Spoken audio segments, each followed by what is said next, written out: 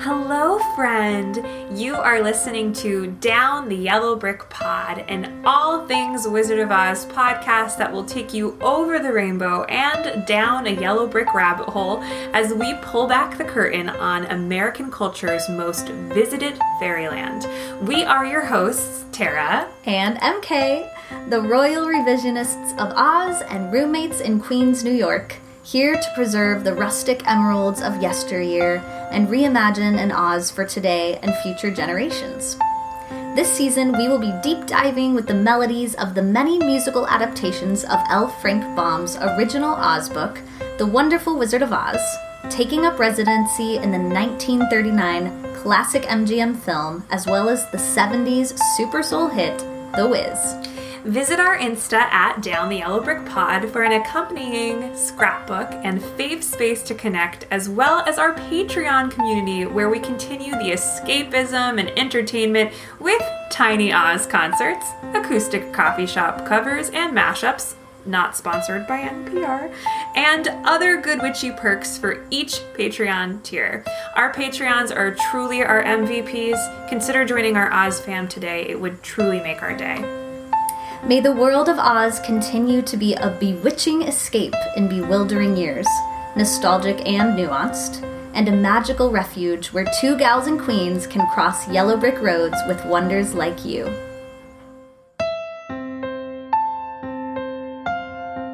Lonnae Hickman is a recent graduate of DePaul University with a double major in theater arts and American studies. She's passionate about all forms of theater and entertainment, but specifically those that elevate Black, queer, and Indigenous voices outside of the white gaze. She's honed her skills in prop design and creation, puppetry, and immersive forms of theater for the past 5 years working with theaters. She also has a YouTube channel called Lonnae Hickman, dedicated to art and theater. You can visit her and find out more online at her website, which is larryboy.wixsite.com/Lonnae's portfolio, and is also linked in our show notes. Hello, MK. Hey, Tara. Hello, Lonnae. Thank you, Lonnae, for being here. Hello. We're so happy to have you, Lonnae. So to start us off, this was a question inspired by Richard Pryor as the Wiz in his failed campaigns that he clearly was running for lots of different public positions, elected offices that never seemed to go his way. So I wanted to ask y'all if you've ever been involved in a campaign, and I'm talking like it could be school. Oh. It could be school level. Have you ever won a race of any kind? Again, could be school level.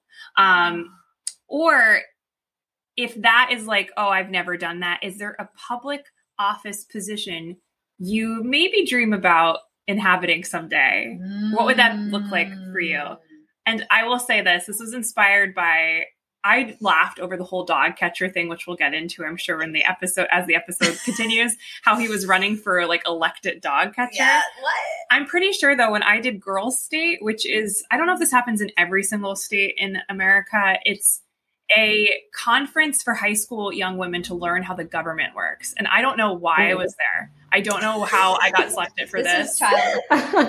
Yeah. How did this happen? I'm like, how, like, I had no interest, like, but I was there and it was actually great because I did learn a lot, which is great. Fantastic. But when we had to pick something to either campaign with, or we had to pick something that we would run for.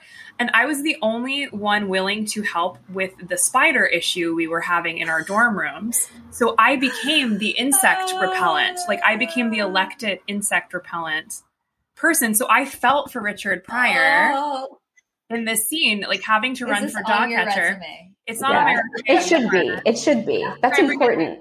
Girls State. Bring it back. Right. I think they called me like the spider lady. napper or something.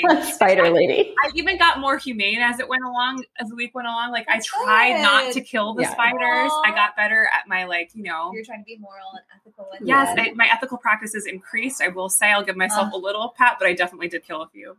You know, well, as you do in public office. Exactly. You win some, you lose some, you kill some. That is true. In public office, you lose some. Yep, that's so true. Whoops. Okay, what comes up for y'all to this question? Oh, Interestingly enough, I mean, I always was pretty interested in like office official running for things, but I didn't do anything until high school. And in high school is when I got involved in theater. That's like been my staple, like the one thing that I like have stuck to. And we had something that was like teen council. So basically the same thing as like what was it called? Girls run that you did. Girls State. It was basically that, but for theater. And so I think from my sophomore year to my senior year, I was on the council. So I ran for secretary and I did that for a few years and I won. My speech was not very good. It was like, I know how to write and I like taking notes. Choose me. You know, exactly. And then, later on, I ran for vice president and then I was president. So yeah, and I've been doing that kind of stuff since the end of college. In college, I was also vice president and then secretary. God. Well, it's us. We did not know we were speaking to a public. We have presidential energy in the group. You know what? Interestingly enough, after college, I never wanted to do anything like that again. Like how did I do that? Why did I do that? Why was I there? Similar. It was like, I learned a lot, but you kind of just get thrust into those positions. So I feel for the the wizard, because like, you don't always get them when you want them. You know, it's kind of just something you're put into. Are people born wicked, or is wickedness brought to fall? Exactly. There you go. When are you ever really prepared is a question, I guess, to take on any job that requires you to stand up for so many kinds of human beings. Or like mine, spiders. Or spiders. Or spiders. Exactly. the unspeakable. Yeah. And sometimes you don't know how it's like, you think it'll be great and it is great, but it's a lot of responsibility, you know, and who's the person behind the curtain really, right. Stuff like that. When you run for elected office positions, I learned that my 8 years in office. It's like, you're 8 years, get out of here. Yeah. My 8 terms. Oh my gosh. And you're never going to please everyone. Yeah. Yeah. You know, even no matter what grade it is. My best friend, I think it was 4th grade, and my memory is so terrible. Like, I could be lying about all of this. This one I know is true. So spoken like a true politician. I'm just creating my own narrative. My best friend and I decided to run for secretary. It was like or maybe I was secretary and she was like vice president. I don't know what it was. I like the sound of secretary when I was younger, though. Yeah, like, I really like that. Sounded fun. It sounded like less responsibility, but I'm like, still there. I'm still there. But you get to kind of chill and take notes and observe. If you get to type, all the more better. Right. So I remember one night she came over, and this was back when you had your they're not even digital. You take a picture and then you have to wait to get it developed. Oh, that archaic. Yeah. So a camera, A camera. Right. A camera. Not a Polaroid camera. Not that far back.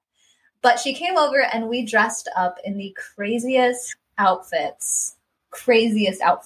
Like, I think we had pom-poms, like, for our hair and just, like, my mom's dresses. We just went crazy. And sunglasses. My mom took photos of us. We printed them out, and then our posters that you hang up in the hallways had those photos of us on them. And it was like, vote for Franny and Emily for secretary. And meanwhile, we're looking like the least professional students. Did you win? I don't think we won, but she doesn't even know. You don't remember. This is my story. It was more about taking the photos and like getting attention. And just being a part of something fun, as opposed, I don't even remember if we won. I just remember us taking photos, and that was a blast. I don't think your intentions are that different than some politicians. I was going to say that. So that makes sense. It feels right. Yeah. You and Franny. Me and Franny. I'll have to ask her. I don't know. Oh my gosh. I love that, though. That's fun. I mean, I would vote for you if I saw pom-poms on your hair. Yeah. That's fun. I can relate. Fun. Yeah. That. Oh my gosh. Y'all, thank you for sharing your times in office / maybe you weren't really ever in office. Don't know. I can't remember because it was 4th grade and that's a long time ago. That's fine too. Back when cameras were still around. That's a thing. All right. Let us go discover the phony of The Wiz. Let's do it.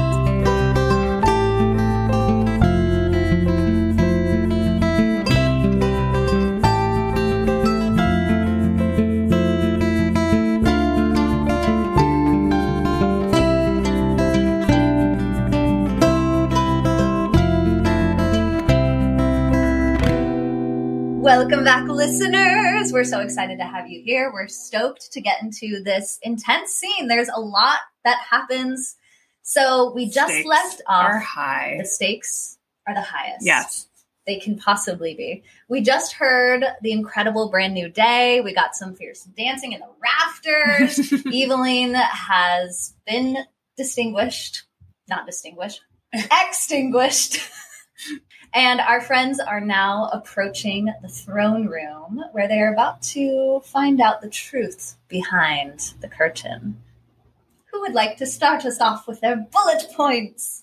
Lonnae, I will give it up to you. I'll go. So the first thing that happens is they get to the door and they're super excited. She knocks. No one's there. And the one thing that I thought was interesting is that she's made friends with one of the flying monkeys. So she says goodbye to him and they leave. And then they walk in and look around. It's empty. And it's the same figure that they saw, like this giant head with an afro. They realize something's going on. They pull the cover back. It's Richard Pryor, or as we know, the wizard. And he talks about kind of how he's just a nobody, a phony. He's been an never elected politician, but he's been trying to run, and he has all these posters.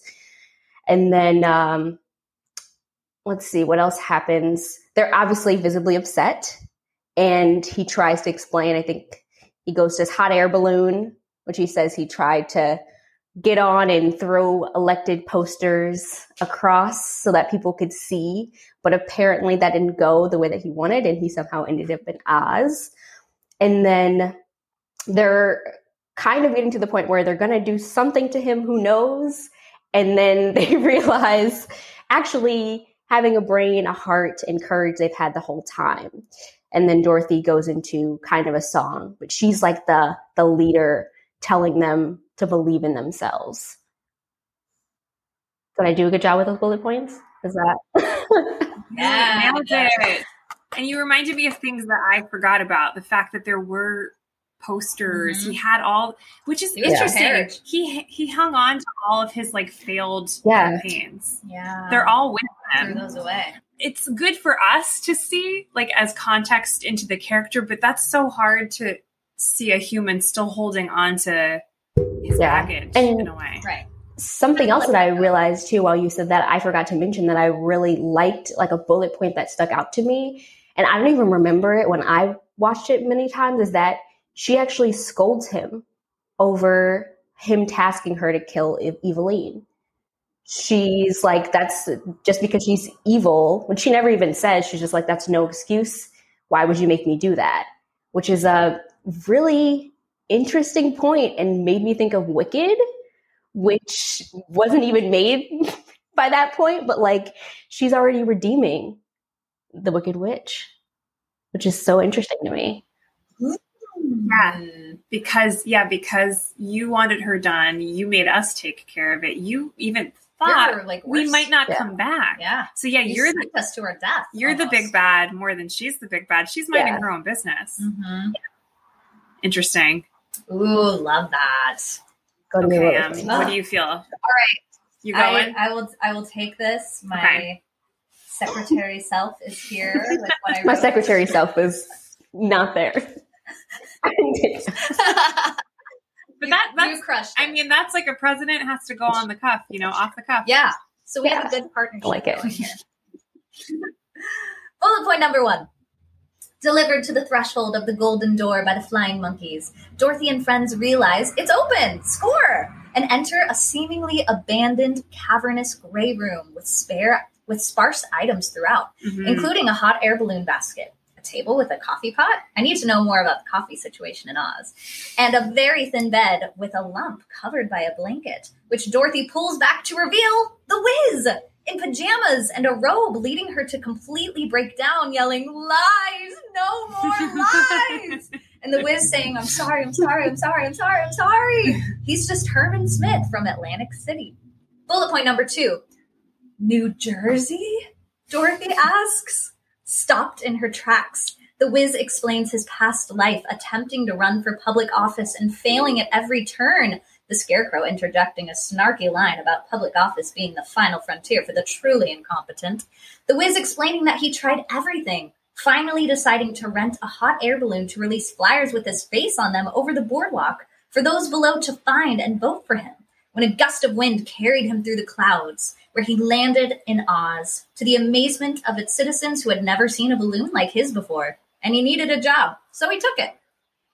Fair. Bullet point number 3. Dorothy, distraught that the Wiz would send them to kill Eveline, knowing full well they might not ever return, looks dead inside as the Wiz meekly pleads with the group to stay and talk with him, as he lives in terror that someone will discover he's a fraud, leading Tin Man, Scarecrow, and the Lion to realize they won't get their courage, hearts, or brains after all. But Dorothy has a defiant moment where she circles up her friends. You don't need them now. You've had them all along. As she points out each friend's acts of brains, hearts, and courage, and calls upon them to believe in yourself, as she sings an emotional power ballad, ending with the Wiz hanging his head in shame and a close-up of Dorothy and Scarecrow hugging cheek to cheek. Beautiful, Em. I love that ending there. I know. Also, Michael and Diana just love each other so much. It's a really sweet. Like Lion and Tin Man are really in that embrace, but I'm gonna be upfront. I am shady towards Diana in these bullet points. Okay, everyone. There's some shade that will be revealed. Okay. Watch out. Up on the roof. Diana, Dorothy, and friends are dropped at the supposed back door, Cheetah says, of the Emerald City Towers, bidding goodbye to their now flying monkey friends and ready to cash in on their promise with the Wiz, but soon find themselves ducking into a dark and dismal warehouse, lit by a few bare light bulbs and lacking of any grandeur. The once terrorizing silver head of the Wiz now tipped over on the ground, completely shut off. The basket of a hot air balloon revealed with a man's headshot on the front, which the Lion thoroughly investigates, with other oddities like a rainbow wheel fan and then a cot where a blanket is clearly hiding someone that we think Toto is running towards to pull off. But no, yet again, Diana Dorothy says, "I would like to take that part," and rips the blanket off herself. Listen, first example of that's shade. First example of her taking a role. This is my moment. That is usually assigned to someone else. First example. Okay. Bullet point number 2. Phony! Diana Dorothy yells at the pretending to be asleep man, Richard Pryor, welcome. And then in the Wiz camp of all Wiz camp, as the now awake man says desperately, the Wiz is not here, Diana Dorothy yells, lies! And then the rest of our friends take digs as the man yells, I'm sorry, I'm sorry, I'm sorry, I'm sorry, and admits he is the Wiz and he is a phony who's got no powers and reveals that he's not Oscar Diggs, but plain old Herman Smith from Atlantic City, a second-rate politician from District 7 nonetheless, who would run for everything but not even get on the ticket. And then finally, in desperation, running for city dog catcher. Really, that's a thing? Like a regular Miss Gulch. Noting that. Launching himself into a hot air balloon campaign trail, which goes to your theory, Lonnae, about maybe he's the Wicked Witch, really, in this scenario. Launching himself into a hot air balloon campaign trail on the 4th of July, specifically, to throw leaflets to astonished crowds below. But before he could become the talk of the boardwalk, a storm swept in, taking a humbug Herman to Oz, to a land that never saw a hot air balloon before, and for that proclaimed him the Wizard, a job he clearly needed. Bullet point number 3. Diana Dorothy is in shock and cannot believe that Herman would send them to kill Eveline, knowing they might get killed themselves, walking away from the sham of a Wiz who begs them all to stay, revealing his loneliness and lack of companionship. But Diana Dorothy notices her friends' heads are low, as they all have now realized they will never get the brain or heart or courage they want. which leads Diana Dorothy to get another bit in her contract that's not usually hers, stealing the wizard's monologue and telling her friends that they've had all these traits all along to musical tinkles and shimmers. And then Diana Dorothy says, I would also like to sing the Wiz's song too, please. Back in their Be a Lion circle formation, she beckons our friends to believe in themselves right from the start, ending in a sweet hug without the Wiz, who hangs his head low to the side. Mm-hmm. See, that image really stays with me. Hangs the head. He's not a part of this. We don't even see his eyes. He's not redeemed. He's not yet, at least. I actually forget the final scene, so it's going to be a nice moment to get to that. He doesn't get redeemed, right? There's no... I don't think he does. He's interesting. A very weak presence in this scene. Completely. Dare I say? Completely apologetic. Like he's doesn't even have lines towards the end. Like, he's just there. Yeah. No. Yeah, I don't ever remember him being redeemed. He just is kind of there. I have so many thoughts on this that I'll save for when we come back to the film. But let us travel over to the musical just to compare and contrast for a moment. The musical. Which this scene is so much longer in the musical, which is kind of a theme that we're noticing. The scenes are much longer in the musical, which is funny because the movie musical is not short. But the musical really extends things out. So just hitting our script. And Lonnae, feel free to interject whenever you would like, if you have any thoughts. Yes. So in the musical, our friends have returned to the throne room, and we have the royal gatekeeper. Which is a great role. The royal gatekeeper. In the musical. It's a great role. You have to have comedic timing to play this role. Yeah. He gets a big scene. He is shocked that they've returned alive. Our friends knock on the door. They say they want to see the wizard. The gatekeeper says, he moved. They're not buying that for a second. Quick ideas. Throwing things out there. Yeah. The Scarecrow hatches his plan. He says, we have a sack of money that we're just going to leave here. And the Lion is really confused. The Lion's like, what? The Scarecrow's trying to get him on board. This reminds me of Harry and Marv in the Home Alone franchise. Like, they're with the paint cans. They're like, oh, it hurts when they're like acting up the paint cans, hitting them in the face. So campy, so dramatic. But it's not, because they're like, let's just fool him. Yeah. That we've been hit already. It totally reminds me of that moment. And then it bites them in the butt. Yes. Best movie ever. The Lion finally picks up on it. The Lion says, we have so much gold. We have so much silver. So they say they're going to leave the sack of money, and they stomp really loudly so that it feels like they've left. And the gatekeeper gets curious. He comes out to maybe investigate the situation. They immediately pounce on them, and they say, we're going to go in and see the Wiz. And he's like, okay, well, I don't want to be around when you wake him up. And I'm going to note, that's Dorothy's first line of this whole entire scene is, we're going in to see the Wiz. She's the one who takes control and becomes their leader. In this all the lines before this, it's all the Lion, the Scarecrow, and the Tin Man trying to figure out how to trick or manipulate the gatekeeper. Yeah, that's the first time she speaks, which I was like, oh, good. Stephanie Mills gets some vocal rest during this. I'm chilling for she's been singing her face off, so this is a nice moment for her to have a little vocal rest. proud of her. What is this line? The gatekeeper says, oh, damn, I fall for this every night. So who does this? He's gullible. That just gives me the idea that he's gullible to anyone who's trying to get into the Emerald City, especially if they offer him some coin. Right. I guess other people are doing the same thing. Yeah. Well, I was thinking breaking the fourth wall. I fall for this every night. Yeah, that's what I was thinking. But I mean, that's funny. Also a great interpretation. But I was like, I love your fourth wall break. That's even better. Like looking at the audience, I fall for this every 8 shows. Eight shows a week, y'all. Exactly. I love that interpretation. I love when that happens in shows. It's so fun. SpongeBob had some moments with that. If anyone has seen SpongeBob on Broadway, they had a security guard who would break the wall. I'm into that. That's genius. I didn't think of that, Lonnae. Next scene, they're in the throne room, and there's this large mask on stage. They're calling out to the Wiz. They only hear his disembodied voice. They tell him the news that they have killed Eveline, and this voice says that he's busy. Go away. Which they say, that's a cop-out. You're not busy. The Lion ends up stumbling into an engine room, and he finds a crank, which they find out if you turn the crank, the mask moves and shakes. On the Scarecrow. Say that again. On the Scarecrow, he discovers that. The Scarecrow discovers this. So they say, Lion, turn the crank so that the mask will move. It comes forward, it falls, it reveals the Wiz's bedroom, which I love.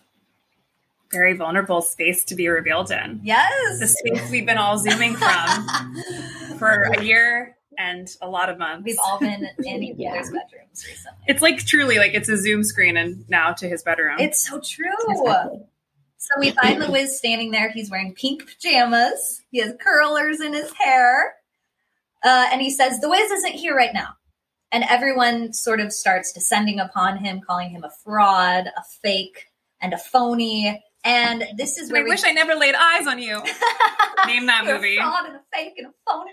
Can you name that movie? Is it? No, is it?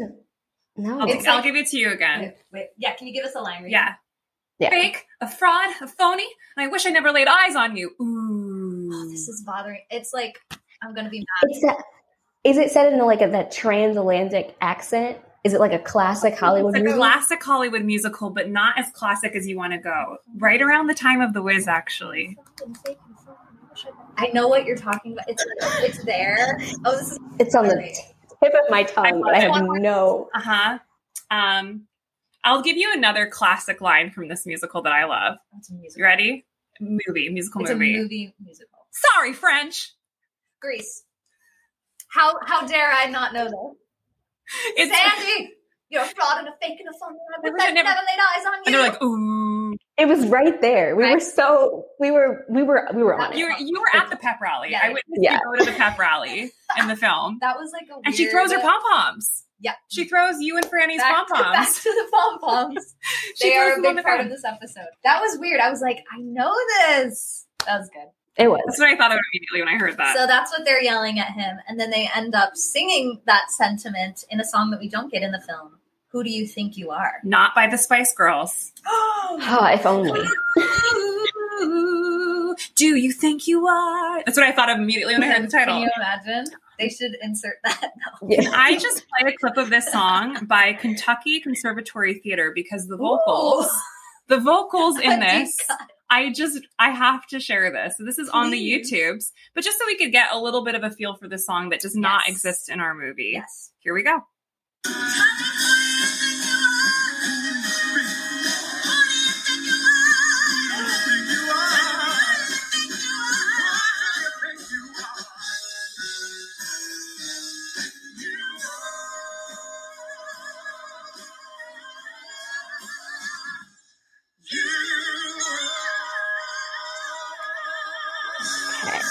Okay. 2017. Oh, okay, first off, the people of Kentucky are lucky. The people of Kentucky Who would have thought? Kentucky? Let me see if I could presence who is in this. So all that is noted, it's Kentucky Conservatory Theater in Lexington. They had their own arrangement of Who Do You Think You Are from their Summerfest production of The Wiz. It was directed by Wesley Nelson, music directed by Jessica Slayton Green. Dorothy, Crystal Love, girl, that thick belt, I can't. Scarecrow, Cole Campbell, Tin Man, Justin Norris, Lion, Ron Wilbur, The Wiz, who is just wandering about as they're belting at him, Zach Day. Wow, that was incredible. Right? I found that randomly on YouTube, and I was like, ends. oh my God, amazing. Yeah. Love that that's on the YouTubes. Yeah, I didn't even know about this song, so I'm living for this. I think it was kept in the live production with Shanice. I think it's in there.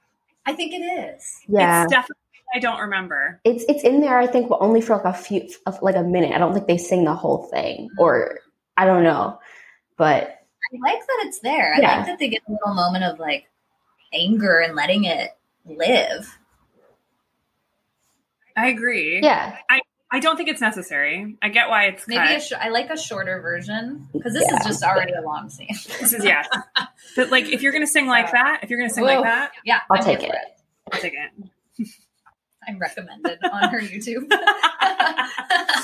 Okay. Okay, we get that number. We discover that the Wiz is actually from Omaha, Nebraska. He tells us that all I ever wanted were the simple things in life: power, prestige, and money.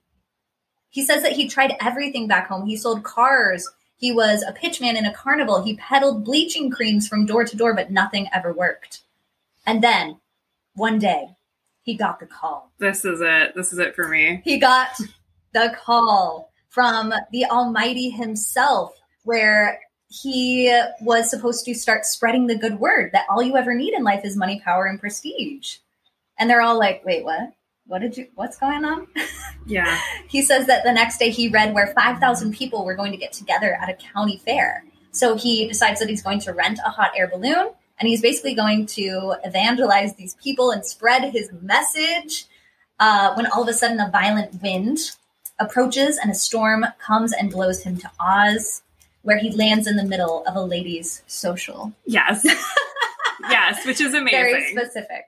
The ladies in Oz had never seen a balloon before. They called it a miracle. They start to promote him all over town. They're basically going to throw this event where he's going to perform another miracle, which he says he does. And our friends ask, I mean, what kind of a miracle did you perform? Because obviously, I don't think this is real. And that's when he brings out the green glasses. Which I love how close to the book this scene is in The Wiz. This really doesn't falter from the original text. Like, it keeps the whole Omaha, Nebraska being the next door neighbor to Kansas. So Dorothy immediately feels some sort of kinship, though, with him. Right. Even if it's like, ooh, you're like the distant cousin that we all talk about because you've messed up a lot. There's still a kinship there. And I also love how we get into this green glasses bit. But the part that I really was like, whoa, that The Wiz goes for, that I haven't seen another production go for, and I think this might be my favorite take on this scene, is when he becomes a man of God, he becomes unquestioned. Like, he could just say whatever he wants because he is a man of God. Like, he could just ascend on anyone and people believe him and put blind faith in him because he is a man of God. And that, but I'm like, wait, but who said he's a man of God? Him and his so-called dream that is all rooted in power, prestige, and money. Like, but wait, so what God is he representing? But mostly it really made me marinate on who we put blind faith in and just call a leader. And this is that, I mean, that very gray world of people who try their hand and luck at so many different things and then kind of find their niche in self-help movements, right? Somehow being born. It's all crazy. I mean, this could also be L. Frank Baum's past. This, I sold used cars. Yes. I was a pitchman in a carnival. I mean, L. Frank Baum sold glassware, I believe. Yeah. Like, he sold, feels similar. Yeah, he sold different kinds of snake oils himself. He was a peddler, just like this. So it also feels very, like, I feel the L. Frank Baumness come in through this too, which is pretty cool. Yeah. I also feel a little bit of historical stuff too when it comes to like the 70s and evangelists and things like that, because that was so big. So it makes sense that they're trying to spoof that in this Broadway show, and specifically like to the Black community. That happened a lot in the 60s and 70s. So that's super interesting that they made a riff on that. And like Black politicians being corrupt then was also a little bit of a thing. It feels like an SNL moment for The Wiz. Yeah. To have like this little SNL moment. And Richard Pryor, I was watching a documentary on him, which I'll talk more about, but he had characters that were evangelical priests, corrupted priests, like healing people. He had a whole slew of characters that fell under this description. Right. Because people did, like, we can mock it, but we also fall for it. Which is so interesting. Like weirdly the mega church. When I think of mega churches, not all, but that sort of mega church. It definitely literally inspires it's in the title, this. Mega, of like, this is a lot of the theology that's sort of being taught. It's like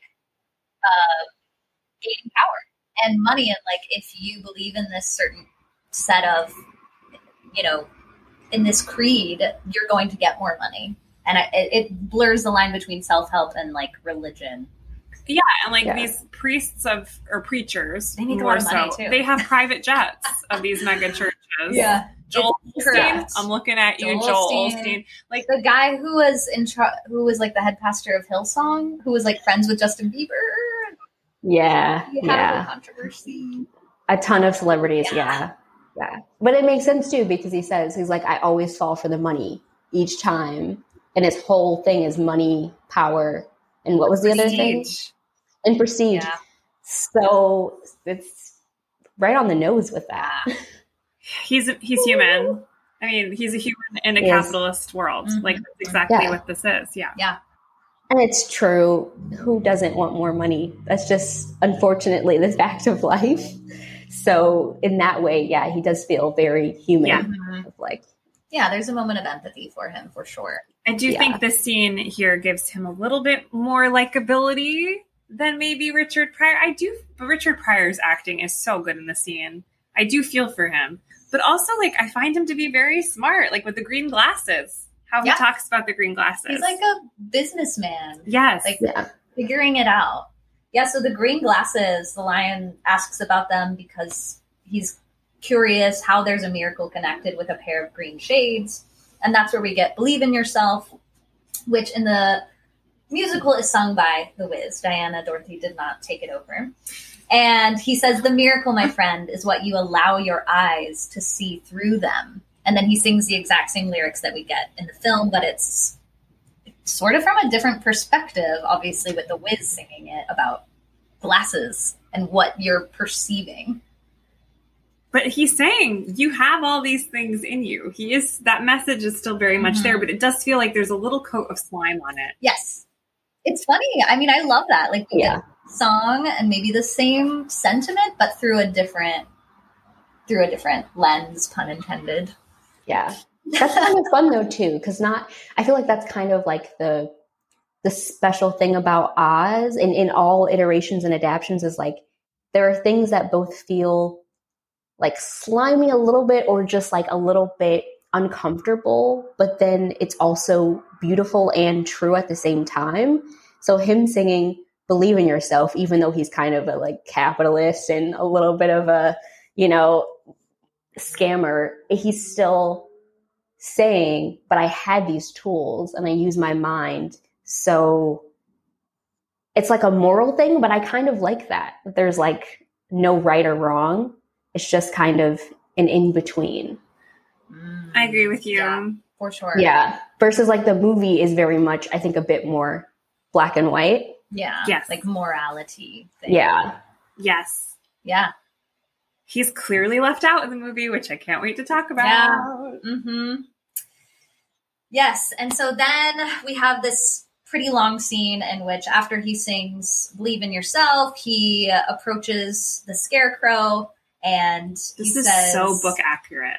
Yeah, it is. This is 1900 book accurate. Uh-huh. He says, you do believe you have a brain, don't you? And he pulls out, quote, all brain, which is really glitter, the stage directions tell us. And he gives them to the Scarecrow, who's super excited about it. He gives the Tin Man a large red satin heart. And for the lion, he pulls out a whiskey bottle marked O and Z, which he mixes with seltzer. They're all super stoked about this. And the wizard reveals that he cannot help Dorothy get back to Kansas. He doesn't really have any means to help her. And this is where we get the Scarecrow's brilliance. He asks about the hot air balloon. Isn't that an option? The wizard is upset. He says he in no way wants to leave Oz. He doesn't want to leave his power and his prestige, which Dorothy speaks up and says, you don't really have that? I mean, is this real? This is when her first interjection comes in. She's like, you're alone, again, bro. Mm-hmm. You're alone. Pointing the holes in his logic. Big old empty room where nobody comes to see you and you're afraid to go out. Less people find out you're fooling them. Mm-hmm. She says, why don't you just start over someplace new? You could even have friends. And when I went and saw the recording of the 90s version at the Beacon Theater at the library, this part really pulled on my heartstrings when the Wiz, Andre DeShields as the Wiz, says, friends? Do you really think so? There's a moment of like, really? Is there something beyond this fraud? And then... This is where it's like, oh, yes, there's hope for him. And then it kind of goes to like, oh. Yes. Yeah. He says, friends, huh? And Dorothy's basically saying, when we get back to Kansas, I'll give you my silver slippers. She's bribing him. And that's what gets him. And he's like, well, what are we waiting for? Let's go do it. I love that he wants the silver slippers so much in the musical because that also like speaks to what is his identity. Maybe that's like a whole thing too, where he wants to express himself with these silver slippers and he can't find a world where that's like quite safe yet to do that in.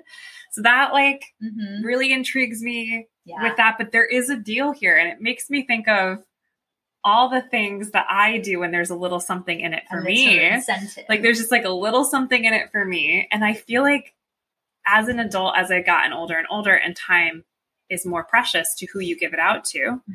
sometimes I am looking at that. Like, well, what is the give and receive here? And mm-hmm. sometimes I will say it does feel like a little like transactional, which I never love that feeling.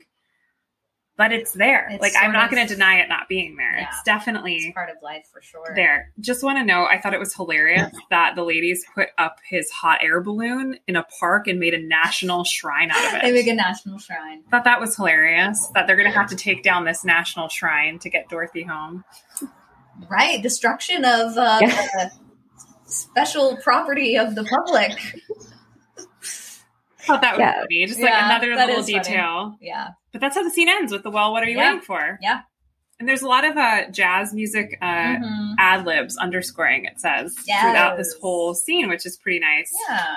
But I do love to, this always comes up in every single Oz, original Oz story that we have analyzed and put a different kind of light on, is what the Scarecrow says. It kind of leads off the whole ceremonial process of getting the thing that they could see and hold. Is that he says, like, I would feel better. I would feel a whole lot better if I knew I had something upstairs besides a bunch of straw. Because clearly he's equating, like, what he is, just innately who he is not enough. Mm-hmm. He has to dress it up. Mm-hmm. And that stood out to me as, like, the propeller into all the gifts being handed out.